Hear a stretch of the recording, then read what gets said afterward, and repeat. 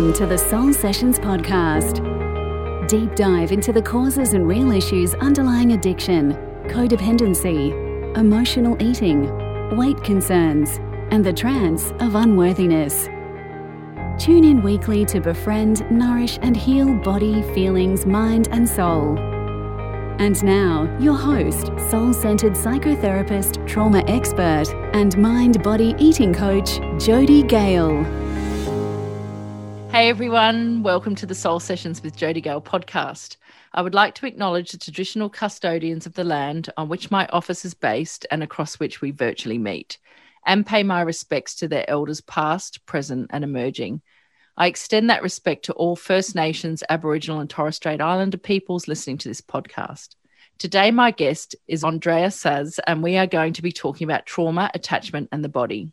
So Andrea is a clinical psychotherapist in private practice in Sydney, specialising in the treatment of trauma. Her work is grounded in the conversational model of psychodynamic psychotherapy, somatic experiencing, and is informed by attachment theory and interpersonal neurobiology. She holds a Master of Science degree in medicine, psychotherapy, graduate diploma of psychology, a Bachelor of Counselling, and she is a somatic experiencing practitioner. Andrea is a reliable coder of the Adult Attachment Interview and currently working on her PhD at the Brain and Mind Centre, collaborating in research combined with the Westmead Psychotherapy Program. Her passion is integrating her academic knowledge with the deeply known wisdom of the body and her own experiences as a practicing psychotherapist over the last 10 plus years. Welcome, Andrea. Hi, Jodie. Nice to be here. Yeah, I'm so looking forward to talking to you. We've known each other since, I think it was probably from Clinton's Australian Counselling Facebook group many, many years ago. And I remember you posted something about going to a trauma conference, and then I stalked you and thought, I'm going to come too. And so we met up down there for the first time, even though we're both from Sydney, and we had a great time down there with all of our sort of trauma gurus. And then we almost worked together, and you had a lucky escape. We've been friends and colleagues ever since. So I'm really looking forward to us talking. Obviously, we catch up and talk about these sort of things often. So welcome. Thank you. And I would also like to acknowledge the Gadigal and Birabiragal people who are the traditional custodians of this land where my office is at. Thank you. And I would also like to pay my respect to elders past and present of the Eora Nation. And I extend that respect to other Indigenous peoples who may be listening to this podcast. Yeah, thank you. And actually, we are recording on Sorry Day. So that's right. Yeah. So could you tell our audience a little bit about yourself and what brought you to this work? Well, I guess as many of us, I was brought to this work as well because of my own personal experience of more of generational trauma, not really my own trauma. So my parents were born in the Second World War back in Hungary. So both sides of my family suffered some really major losses, not in the war itself, but other kind of circumstantial reasons. And I guess growing up in communist Hungary, that was an experience that was very restricting in a way. Especially that my family's heritage is an old aristocratic family, and it was stripped off from everything. So the family was really kind of just able to hang on to their dignity. And there was lots of losses, as I said, and I learned so much from my grandparents to kind of have the value of family, integrity, education, and love for arts. And of course, all the generational traumas would have like a ripple effect. So my own experience of my parents divorcing and then having suicide in the family, and kind of attracting all the wounded people in my life as we do, and then recognizing that how I kind of squeeze some value out for myself by looking after everyone else. So then I started to learn how to look after people in a way that actually supports me as well. And in that journey, of course, I learned a lot about myself. Yeah, absolutely. So when did you come to studying, like becoming a therapist? Was that your first career, or is it sort of a second career? I mean, I know since I've known you, you're a bit like me. You're always doing lots of study. So how did you come to be a therapist? Yeah. Well, it's an interesting thing. So I had a couple of careers before this, mainly working in the film and television industry. And I started to study counseling when I was already here in Australia with my kids. And I started to study in English. So I never really learned these things in Hungarian. I'm kind of relearning all these things again in my own language. But it wasn't a very conscious decision. It was something that was very instinctual, kind of a body-based response. I was walking on the street somewhere in the city where Australian College of Applied Psychology was, and I just looked up and I saw the sign. So I thought, okay, that's interesting. I already studied a year in psychology and I didn't really enjoy that much. I didn't like statistics. So I went in there, I applied. They said, well, you have to send us a letter why you want to apply. And I said, well, give me some pen and paper and I write you the letter here. So I did. And that's how it all started.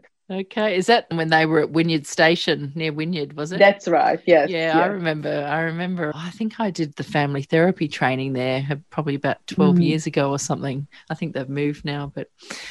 So today we're going to talk about expertise is in trauma, and we're going to talk about trauma and attachment. And depth psychotherapists have been using attachment theory since well into last century, but it's really had a big sort of resurgence over the last 10 or so years. I mean, we have talked about attachment before on the podcast, but just in case someone's listening for the first time, I like to get everyone's take on it as well. So would you, from your perspective, share what attachment is, and I guess how those early relational experiences impact our sense of self? Yes. So it's interesting because they used to believe that babies only need feeding, right? They don't actually need much else. That was a belief before Bowlby and Mary Ainsworth, who first kind of came up with attachment and security theory. But basically, attachment is this deep and enduring emotional and co-regulating bond between caregivers and babies. So babies need this secure base to explore the world. So just being fed is not quite enough. We need that body-to-body interaction and that sense of safety and that kind of gentle play as well between caregivers, those little responses and reliable contingent responses from our caregivers. And I guess through this process, we develop our self-agency and learn that our actions and intentions have an effect and can create responses from other people. And it creates this wiring of how we relate later on in life as well. And it becomes an enduring pattern in our life later on as well as adults. The attachment styles are enduring. So what they identified in children, that they have secure or autonomous way of relating. So children who can connect with their parents, use them as a secure base and then go off and explore. But they have this flexibility of attention. They can do kind of both, not at the same time, of course, but they can use the relationship to regulate. Yeah. And then there are the avoidant infants who would kind of pretend that they don't need their caregiver and they don't really explore as much either. They are a little bit pretending that the relationship is not important. And then there is the resistant ambivalent in the child attachment styles. And that's when kids kind of can't use the relationship because they're too focused on it. But when it's there, they get a little bit, and they're not very able to explore because of that. And then there is the disorganized or disoriented, when there is no reliable contingent safety available for them. So their kind of strategy becomes really quite disorganized and unable to explore and unable to find safety. And then how it shows up when we become adults. So secure adults kind of look like people who have a good sense of self.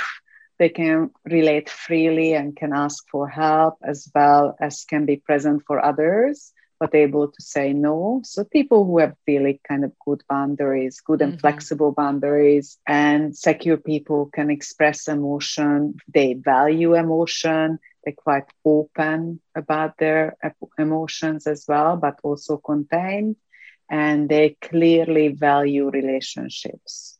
Yeah. It's really nice to be around secure people. And just a note on these names. So if we say someone is insecure or not secure or dismissive and all that, this can sound really quite pejorative, but it's not meant that way. These are strategies for self-regulation and coping, right? So they are actually quite adaptive.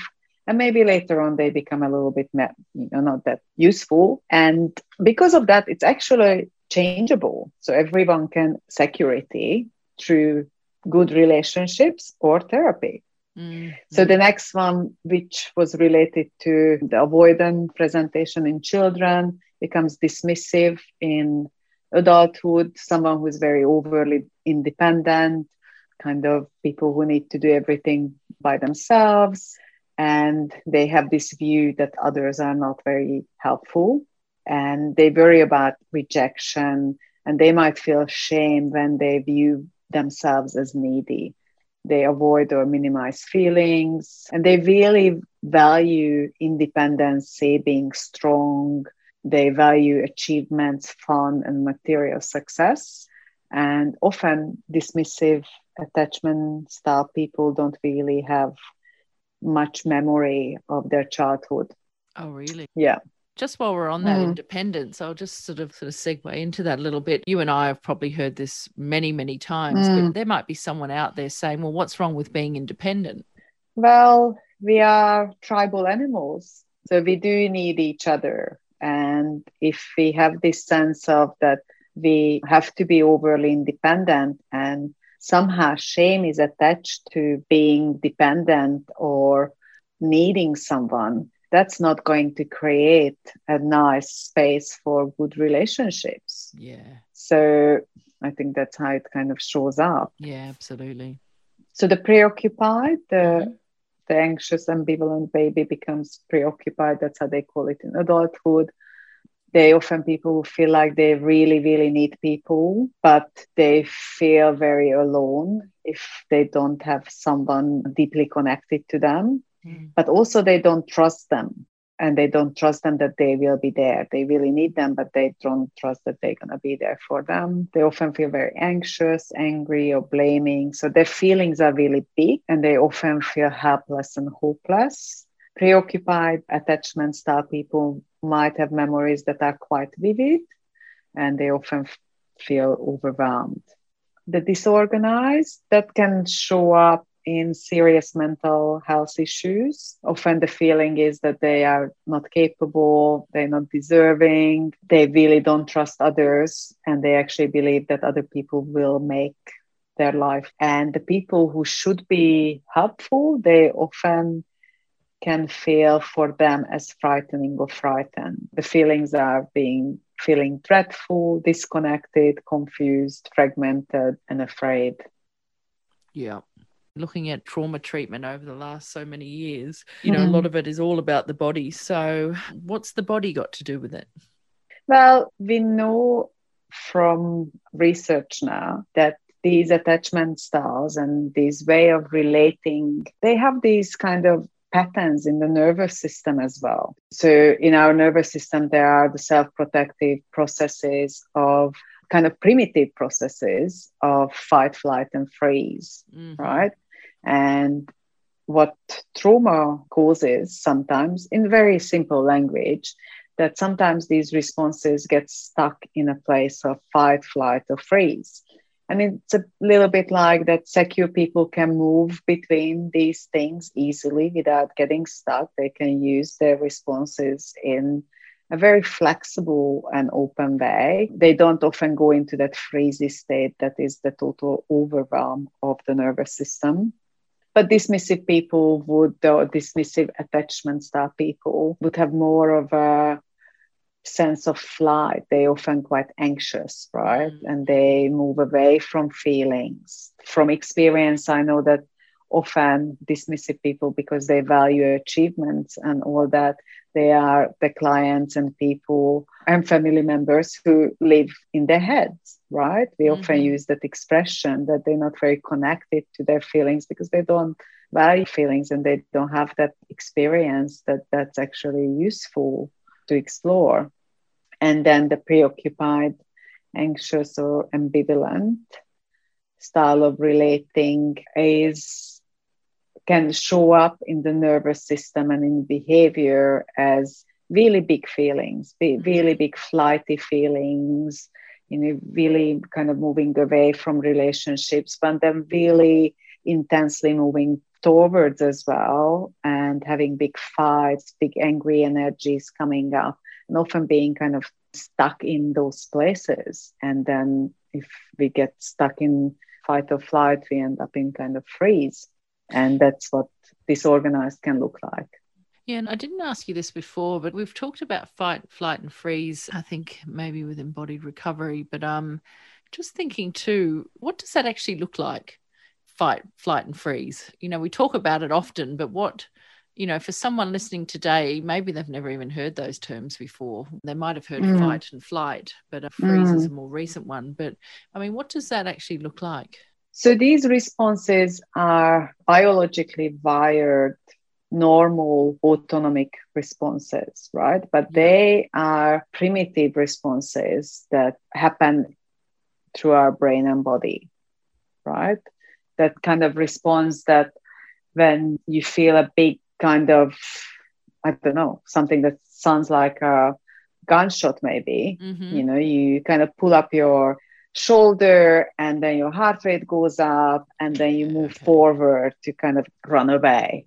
If you end up in a situation where you have to protect like your child or something, you get angry and then you notice that your arms become really energized and your jaw becomes a little bit tense and you might raise your voice for something, and that would be a fight response, right? These are not kind of thought through processes.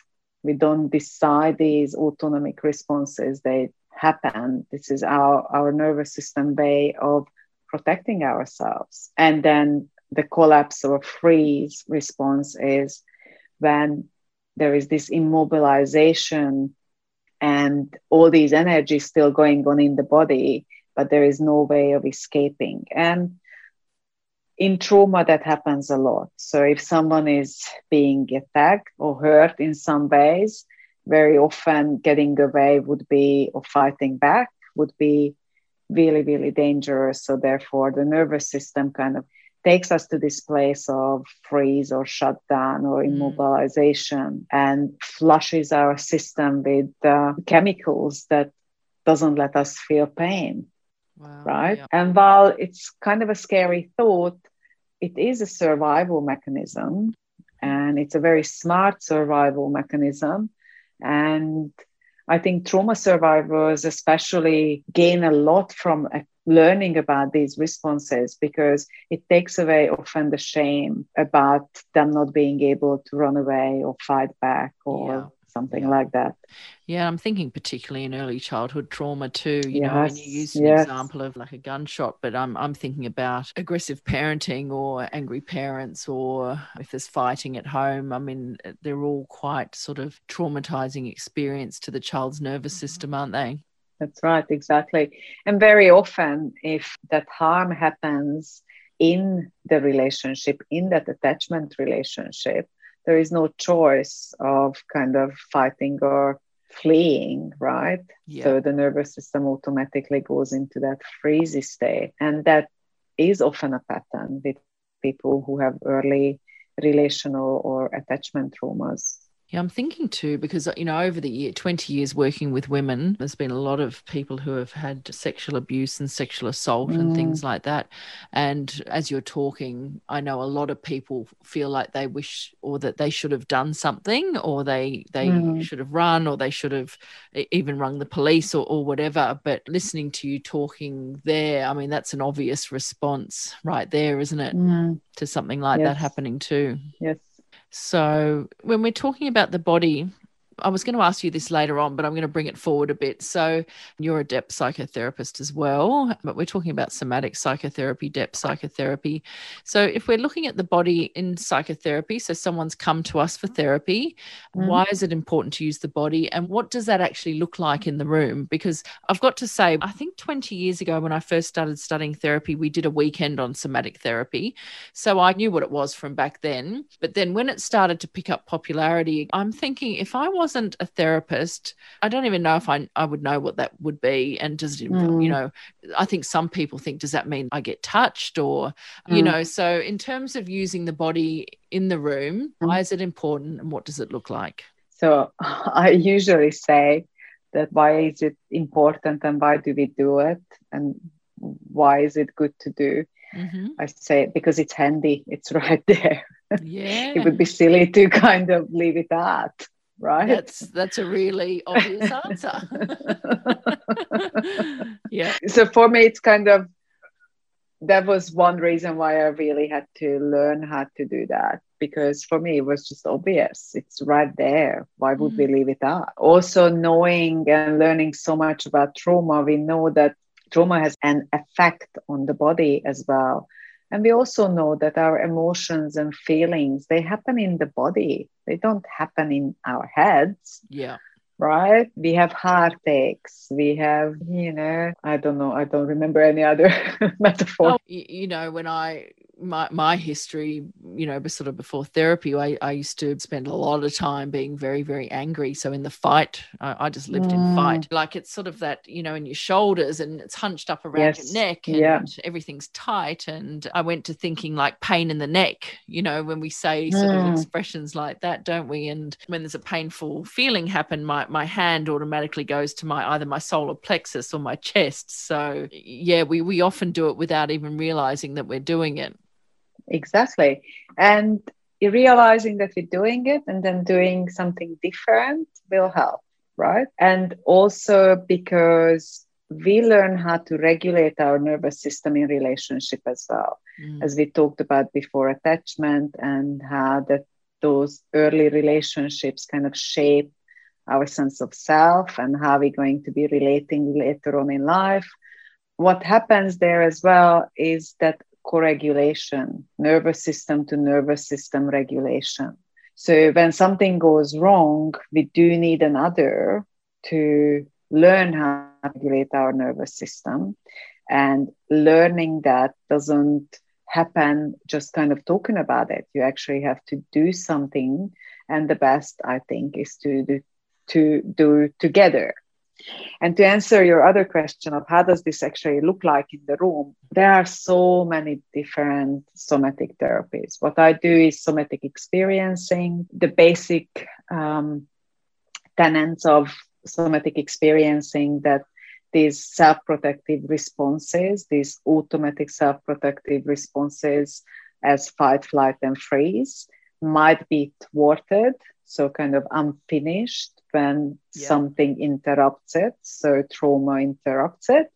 And as a somatic experiencing practitioner, I can help clients to learn first how to regulate and stay with uncomfortable feelings, and then kind of decouple what they have, maybe fear around those sensations and feelings, and then process through the body, through movement, through visualization, those unfinished self-protective responses. Yeah. And so you said there's lots of different somatic therapies. I guess while you've brought that up, what might they be, just for people who might not know about that? There is sensory motor psychotherapy. There is Hakomi therapy. Recently, I heard of a therapy called embodied imagination. And there in Europe, there are many that I can't even get my head around. There is so many. Some of them based on kind of movement studies, some of them based on character studies. But the similarities, I guess, that they involve the body. So there is focusing where we focus on the sensations of the body. And then from that, we see what emerges. Yeah. And I'm thinking too, as you're talking, things like movement therapy and trauma-informed yoga and things like that too. There must be, well, I know that Carolyn Costin talked about incorporating yoga into her eating disorder recovery many, many years ago before, I guess, everyone was talking about somatic therapy. So there's lots of different ways, isn't there, to bring and express that through the body. Yes, and I think what I find really important is to teach my clients regulating themselves. Because when you have these responses and you are unfamiliar with them and you might be even afraid of them, then you have kind of a less sense of mastery over your life, right? But if you can learn how to have some mastery over your nervous system responses, it will become much easier. And as I said before, I think it's best to learn these things in the room together. Yes, when one isn't able to do that, that's when we start acting it out all over the place, trying to find other ways to soothe ourselves and to regulate, huh? That's right. Exactly. Sex, drugs, alcohol, relationships, all sorts of things. Yeah, absolutely. Yeah. You know, you and I have had many a discussion about somatic psychotherapy versus good old-fashioned talk therapy. And, you know, I notice a lot in childhood emotional neglect and trauma groups for survivors and in therapist groups. There's a strong reaction and that one must almost abort talk therapy for somatic therapy. I think there's a massive confusion there around all that, but I'd love to have your take on it. And you know, I'm trained to work holistically, so I'm not a fan of splitting off parts or throwing the baby out with the bathwater. You've got depth training in both. What's your take on this sort of split that happens between, somatic and talk? Yeah, I'd love to hear what you've got to say. Yeah. So one of my passion is to actually bring it all together, right? Bring the body and mind together and the soul, of course. Yeah. So bring it all together. These are not separate entities, right? And I think there is a big split in the science there as well, how we treat people. There is a split, but I guess that's a bigger conversation. Well, I do have a reaction to as well when, you know, somatic psychotherapists say, well, you have to, talk therapy doesn't work. And interestingly, what I observed lately is that when people say that, they actually really good talk therapists. So they might be trained and experts in some sort of body therapy or somatic psychotherapy, but they also fantastic master therapists. Yeah. And what they say actually is totally aligned with what we do in the conversational model or what you might do in your depth therapy, right? So they really know how to relate to people and how to relate to people who might have really sensitive parts of themselves or really quite kind of stuck younger part of themselves, and they recognize that and they can connect with those parts and attune to that, right? And they talk. They don't sit there without talking, so they know how to respond with words as well. So I think what I agree with is that bad talk therapy doesn't work, right? Yes. And either side, when they say this or that doesn't work, I don't think that's fair or that's well informed or that's actually useful from either side, because also everyone is different. I had clients who would never do anything that was related to somatic psychotherapy or any other techniques that train that, but we have fantastic results with just I'm saying just, but it's actually a very complex method of doing the conversational model. So Yeah, I don't know if I answered your question. You have. And it's interesting that you brought up the master therapist thing, because this is pre-COVID when we could actually go to conferences and they weren't all online. I went to see Norman Deutsch and, people like Bessel van der Kolk and, Pat Ogden, all very, very, very good depth psychotherapists. That's right. And actually, when they talked, I thought, you are talking about psychoanalysis. You're talking about depth psychotherapy. What is going on? Why is everyone... Because I noticed, and I'm not going to mention any names, but there's a few very obvious somatic psychotherapists who have put out infographics and things about, ditching talk therapy. And I think, it's just not correct for me anyway. And then when I look at these other therapists, I think, but you are talk therapists. So I don't really get where that split's coming from.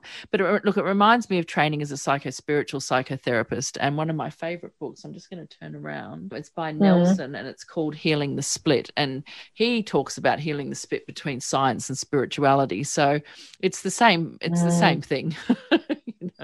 Yeah. And I think we need to focus more on the connections, because that's what happens in trauma, right? Yes. Something gets disrupted, something gets disconnected. And what we need to do is to help those connections and facilitate that kind of pruning of those connections.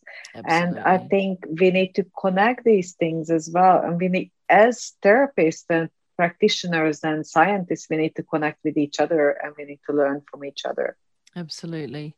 And if anyone was to say, I've got a client with trauma, what's your go-to with trauma? What would you like to say about that?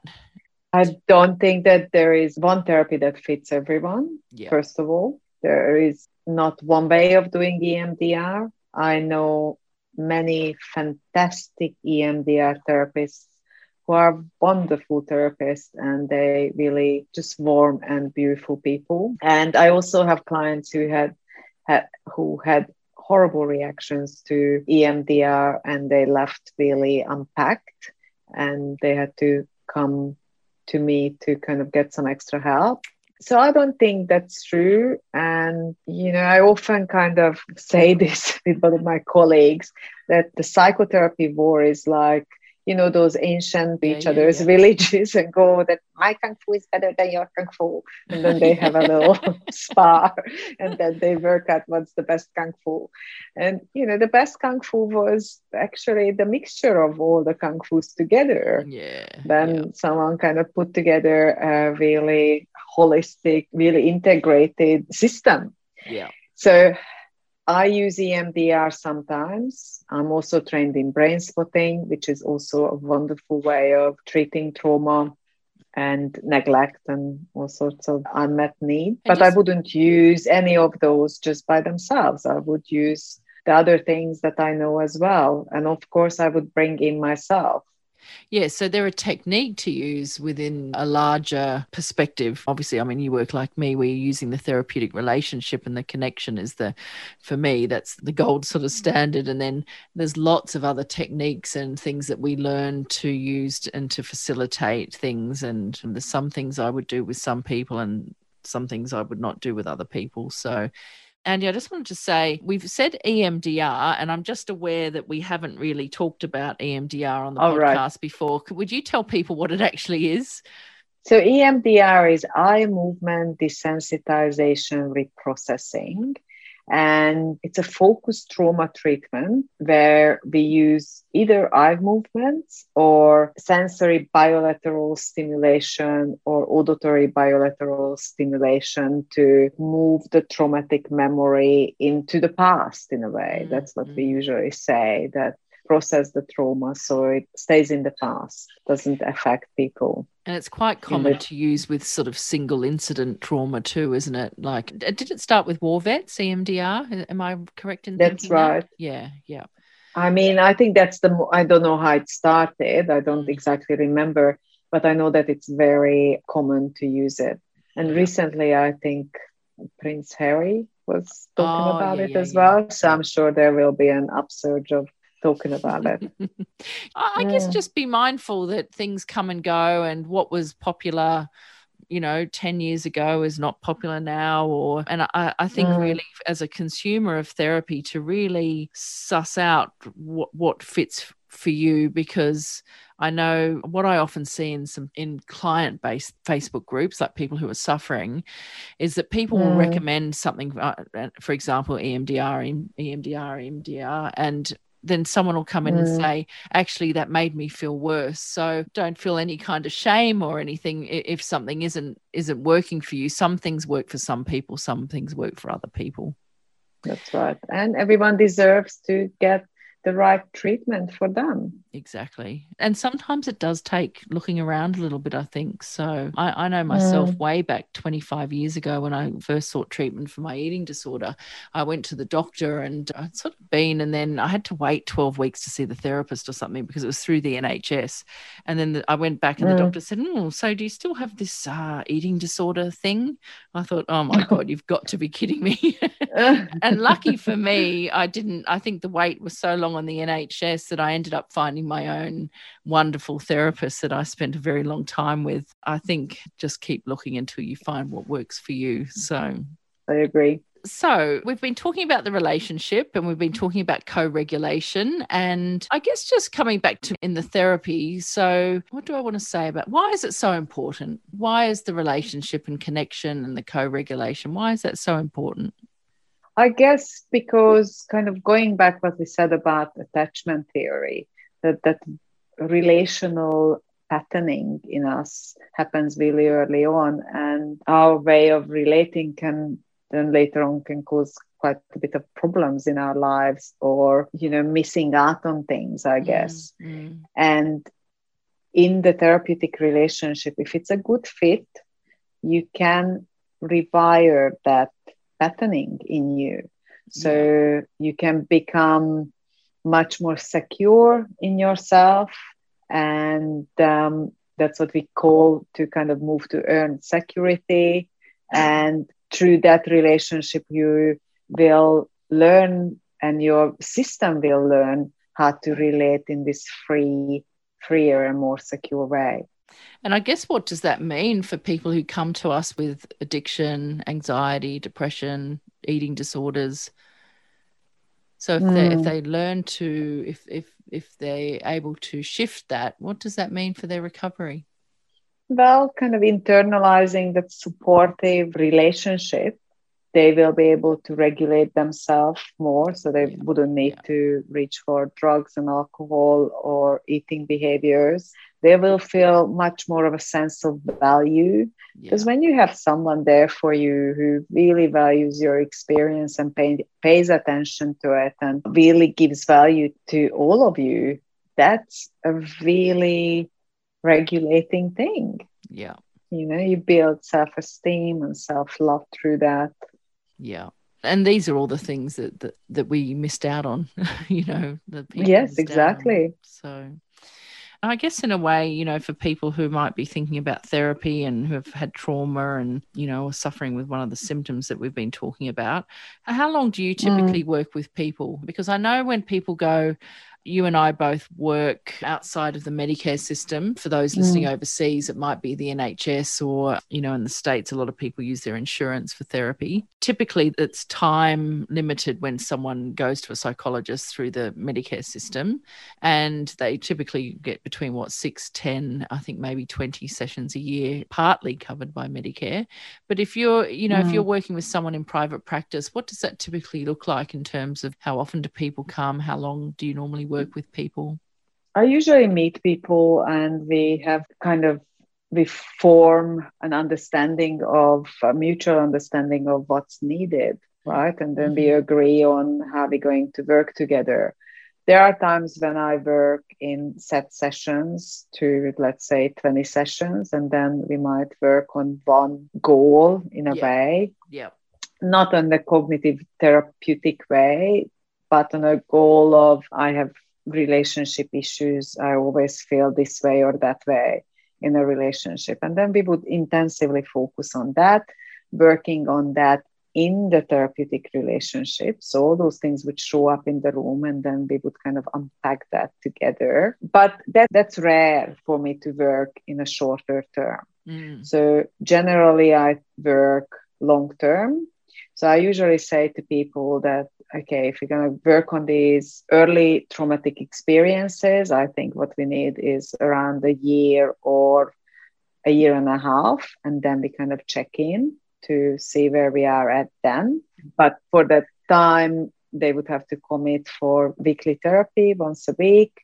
I used to do twice a week therapy when I was doing my master's degree, but unfortunately no one can actually afford that anymore, but it had wonderful results. That would be lovely if that was possible to do. And then we kind of keep that going and work in the relationship, working with the body, using somatic experiencing, the conversational model mainly. And then if something comes up that really needs some focused attention and I feel like that brain spotting would be useful, then I do that as well.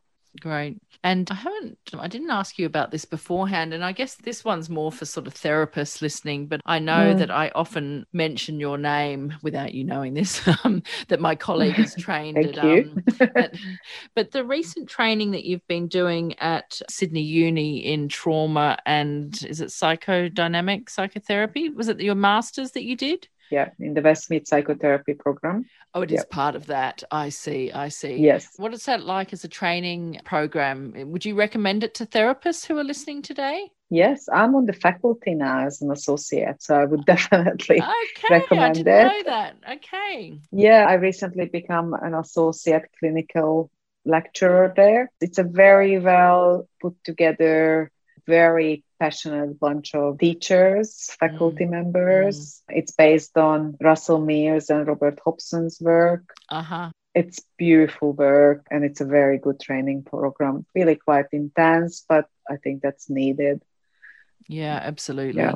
And that's fantastic. Well, congratulations. I didn't know that. So that's Thank great. You. So how often are you teaching? Thursdays, I'm attending to the university, and I'm mainly participate in some seminars and I do supervision. Yeah. Okay. Yeah. Well, that's fantastic. I'm glad I asked about that. That's great because I know, obviously this is aimed at women and trauma, but, obviously a lot of therapists are listening too. And I know in Australia in general, having trained in Europe, in the UK, good training here is hard to find, I think, in terms of being sort of proper psychotherapy. So it's always good to know where to send people. I'm glad I asked. This is definitely one of the best courses in Australia. I can honestly say that. Great. That's really good to know. Our time is coming to an end. Where do people find you? I know you're obviously pretty booked out and whatever else, but where do people find you? Well, people find me on bravetherapy.com. That's my website.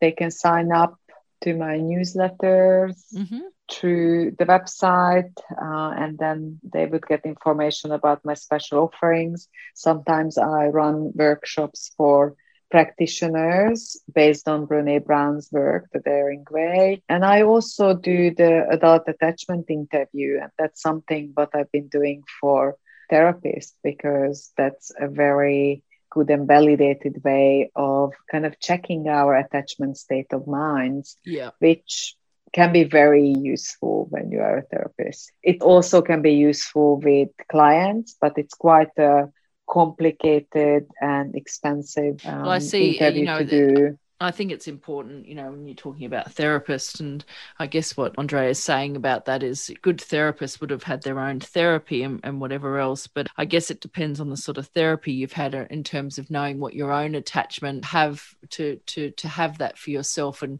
to know how you're relating to the client is really important. Yes, and kind of learning if there are any blind spots still there, Yeah, absolutely. And so seeking supervision with someone like you is also good too then. Yes, I do offer supervision. And that's what I was going to say. So we didn't really talk about it today, but you were the first person trained by Brené Brown in Australia, I think. Is that correct? That's right, yes. Yeah. And do you run any Brené training for clients anymore, or is it mostly for therapists? Not right now, because I planned to do some online and then it just didn't feel right. Okay. So when I can have people in my office again, which is a really nice and big office, so I could have a few people in there, then I will think about it again. I really love running those workshops. Yeah. But I love doing them in face-to-face. Yeah, just for the record, I went to one of your workshops many years ago and really, really enjoyed that. So, and went as a participant. So, yeah, good. And also head over to your blog. I know that you're a good little blog writer over there. So, there's lots of useful. Thank you. Lots of useful. Learned a lot from you. Thank you. So there's lots of resources there, and I always find your newsletter interesting and whatever else. And you're in Bondi, aren't you, in terms of your practice, but you're also working online? Bondi Junction, yes, and I do work online as well. Yes, that's right. Perfect. Thank you so much for coming. Thank you, Jodie. That was fantastic. For the show notes, go to thesoulcentre.online/Soul Sessions 36, Treating Trauma. Thanks for listening and bye for now. Thank you for listening to the Soul Sessions podcast. Loved this episode? Head over to iTunes to subscribe, rate and leave a review. It's very much appreciated. Thank you. To learn more about how you can befriend your body, feelings, mind and soul, get Jodie's free 65-page ebook at thesoulcentre.online. Until next time.